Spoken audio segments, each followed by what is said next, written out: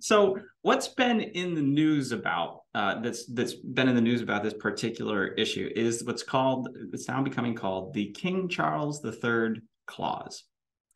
So it is a unique time period term assigned to the Declaration, which either lasts for perpetuity, that means forever, or in the event that perpetuity is struck down by the courts, the Declaration will last until 21 years after the death of the last survivor of the descendants of King Charles III, King of England. Which is most likely not going to happen. No, it's not. No, that's basically a safer way to say forever. Yes, exactly. Welcome to Critical Thinking Required, hosted by LBW. This podcast is intended for free thinkers, entrepreneurs, and knowledge seekers. Join us as we discuss relevant financial topics, explore with guests their financial journeys, and engage with experts in industries such as space, media and entertainment, real estate, and many more. Buckle up and enjoy the ride. Welcome to Critical Thinking Required. I'm your host, Ying, and this is my colleague, Nathaniel Leach. Today, we're going to talk about the whole fight between Disney in Florida and with the state of Florida. And before we start, if you like this episode, please like, share, and subscribe. All right, let's start with the history of Disney World. So Disney World opened its theme park in 1971, but back in 1967, it signed a deal with the state of Florida to make it into a special zone known as the Reedy Creek Improvement District. What it do is basically give it more tax benefits so that it have its own decision. It can make its own decision on planning, so they don't have to, we need to build a new attraction. They don't have to go to the planning office to apply for premises, that sort of thing, and also save them on tax money. On top of that, they also, I believe, have to pay its own fire department and medical service teams. So that's what basically the high level sum up of its special zone rights. And to that point right there, it benefited both parties, both Disney as well as the government of Florida. Correct. Because it was Disney paying for the maintenance of the roads, the infrastructure, and the fire department. Not only that, it's actually, so I here there's a quote from the governor of Florida. It said that this legislation ends Disney's self-governing status, made Disney live under the same laws as everybody else, and ensures that Disney pay its debts and fair share of taxes. It's very funny. He made it sound like, this is not fair to the state of Florida. But as a matter of fact, most country and most local government, they willing to sign tax deal to attract big corporation, especially status like Disney, so that they can land their headquarters. It benefits the local government community as well. I mean, you think about how many millions of family travel to state of Florida to go to Disney, and with that, how many restaurants, how many hotels built on top of that. The entire tourist industry was sort of developed around Disney. Yep. So yeah, the state of Florida definitely benefits from that deal as well. I just want to give an example of a bad deal, because it can go both ways. It all depends on the deal, how it's written. But an example that's actually pretty close to home here in Wisconsin is that during the Trump presidency, Foxconn, which is one of the largest suppliers for iPhones, Apple's iPhones, said that it was going to develop a huge plant here in Wisconsin. And they wrote a deal with the government of the state government of Wisconsin. And 6-7 years later, not much has happened. And the state of Wisconsin really lost out, actually, as a result. So back to Disney. Back in February 2022, so a year ago, the lawmaker in the Florida State House passed the Parental Rights in Education Bill, also known as Don't Say Gay Bill. So because of that, obviously they got a lot of pushback.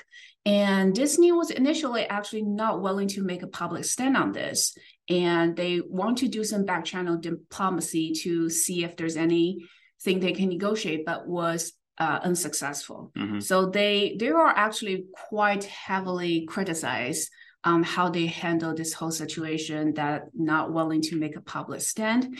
And of course, there are a lot of other reasons tangled with it, but eventually the former CEO was stepped down and they bought the one of their old CEO. The prior CEO, Bob Iger, back in to run things. Yeah. You seems to be happy with that decision. I'm happy about it for a number of reasons. For a lot of good reasons and some bad reasons.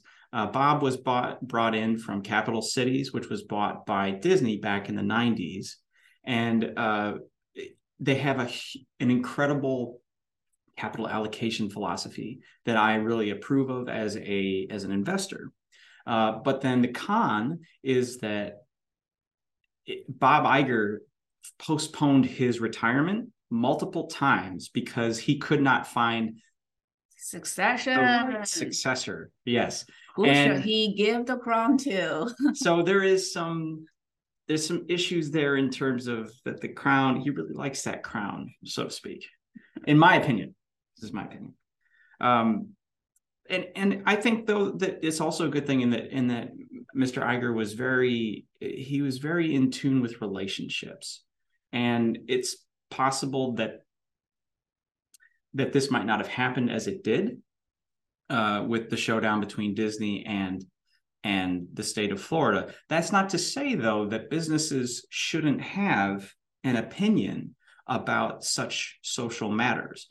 For example, as I understand it, back when polio was a serious killer of people, when the polio vaccine was developed and out for use, I understand that a lot of U.S. business owners were behind people getting the polio vaccine and really pushed it for their employees to get the polio vaccine.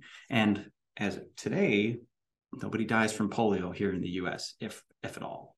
So I think that there are examples of businesses stepping in for good causes, but there's also examples of companies stepping in and pushing bad causes, depending on the person. I do believe that no matter if you are just an individual or you're corporations, once you have grown to a certain size, that if you do have the power, you should step in for greater matters, for greater cause, and make a stand. That are good for the greater good. Right, yeah. For sure. You have that almost a certain social responsibility. Back to Disney World. So the Florida legislation allowed the governor of Florida to take away Disney's special tax zone status back in 2022. So initially they want to completely dismember the special zone, but they later realized that they can't afford it because Disney's paying for, like we said, the fire department, the medical services, and the maintenance of the road, and the local county straight up cannot afford, because for years they have been budgeting based on we don't pay for that. So now they can't afford it. So did you forget the debt part? Oh, they also, yes. And on top of that, they have over $1 billion in debt, which if you dismember that special zone, the government have to pay for that as well. So state of Florida is responsible for it. Instead, the governor of Florida has the right to appoint board members for Disney. So essentially for the tax district, not Disney. For the tax district. It essentially took that power back, which is, I feel it's a little bit controversial because you think Disney World has too much power. Now you concentrate power to one person, which is the governor of Florida. Like, improvement? Technically, it's the 5 board members. Technically, but the governor, the government alone. I mean, yep, yeah, not improvement, but that's basically what happened. He has the right to appoint all 5 members of the board, and they also, as I understand, take certain special rights back. Like, for example, Disney no longer has the right to build a nuclear power plant. Oh, I didn't hear about that. Which in the past they has that right. Oh, wow. Yeah. So okay. So that's what happened so far. What has Disney done in response? I'm sorry, it makes me giggle. So first I want to address, why did Florida's government take back control? They wanted to have the stated comments by the state of Florida and also the governor allude to that they wanted to have more control over Disney's expansion of their parks within Florida.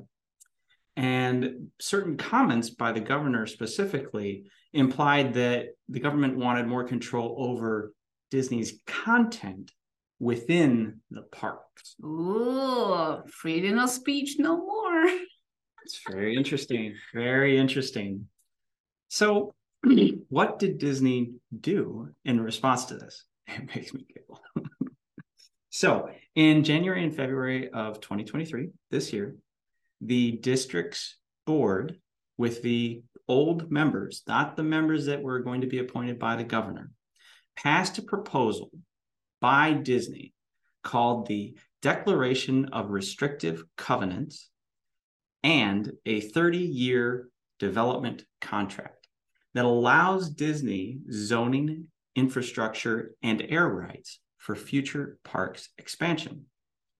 So this declaration essentially takes the control back from the board that governs the tax district and reverts the control back to Disney. Yeah. So if you want board member, okay, my board member no longer have power. The only power that they have is just like basic infrastructure and water maintenance. Yeah. That's it. But here's where it gets good. So Disney appeared to follow state law, including advertising their proposals in the local newspaper twice. They let everybody know that they were doing this, but apparently the government was asleep at the wheel. So these agreements effectively leave the government-approved members powerless. And the new members plan on attempting to nullify or sue to block the newly passed agreement. This is unlikely to succeed because in order to nullify it, then that would prompt a legal challenge from Disney for an attempted nullification. And if they were to attempt to block the newly passed agreements, technically speaking, the party who would want to sue to do that would have to be the residents of the district, which just so happened to be Disney's employees. Right? That is quite genius. So what's been in the news about that's been in the news about this particular issue is it's now becoming called the King Charles III clause. So what this is that this clause was utilized in the Declaration of Restrictive Covenants, which governs not only what the board can do, but what also governs the agreement, the 30-year land development agreement. So it is a unique time period term assigned to the declaration, which either lasts for perpetuity, that means forever, or in the event that perpetuity is struck down by the courts, it states until it will last, that this clause will last, that the declaration will last until 21 years after the death of the last survivor of the descendants of King Charles III, King of England.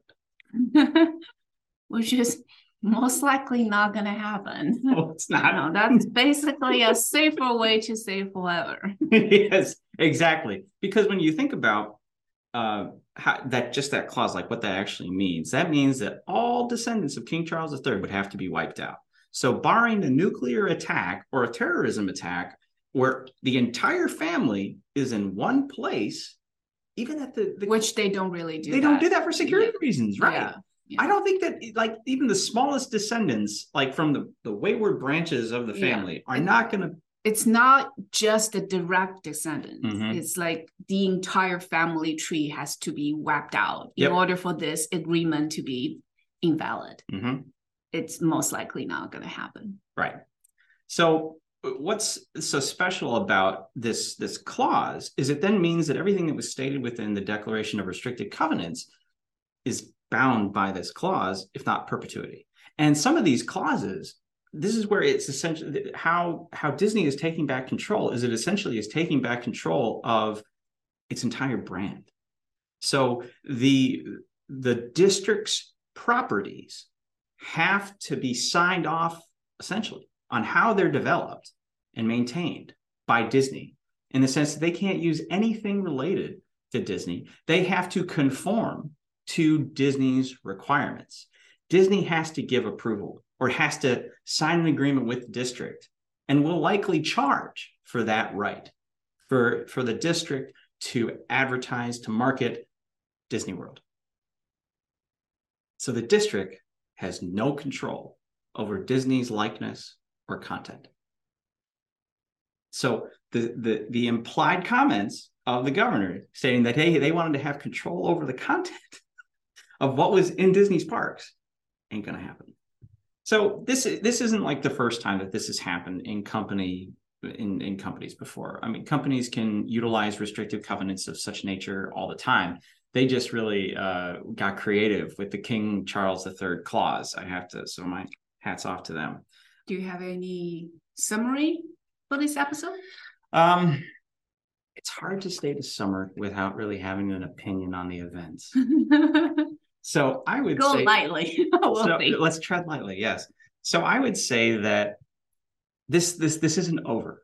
I think that the Disney and the state are going to be battling this out for years to come. Unfortunately, at an expense to taxpayers as well as to Disney shareholders. So with that, thank you for listening and watching Critical Thinking Required, and we hope you have a good day. Bye. Like and subscribe. Thank you for taking the time to start your journey of thinking differently and listening to LBW talk about stuff they love. Until next time. The opinions expressed in this program are for general informational purposes only and are not intended to provide specific advice or recommendations for any individual on any specific security, on any specific broker-dealer or custodian. It is only intended to provide education about the financial industry. To determine which investments, broker-dealer, or custodian may be appropriate for you, consult your financial advisor prior to investing.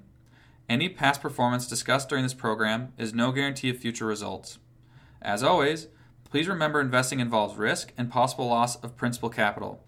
Please seek advice from a licensed professional. All opinions expressed by podcast participants are solely their own and do not reflect the opinion of Leach, Bickmore, and Weiss Wealth Management, LLC. Leach, Bickmore, and Weiss Wealth Management, LLC is a registered investment advisor. Advisory services are only offered to clients or prospective clients where Leach, Bickmore, and Weiss Wealth Management, LLC and its representatives are properly licensed or exempt from licensure. No advice may be rendered by Leach, Bickmore, and Weiss Wealth Management, LLC unless a client service agreement is in place.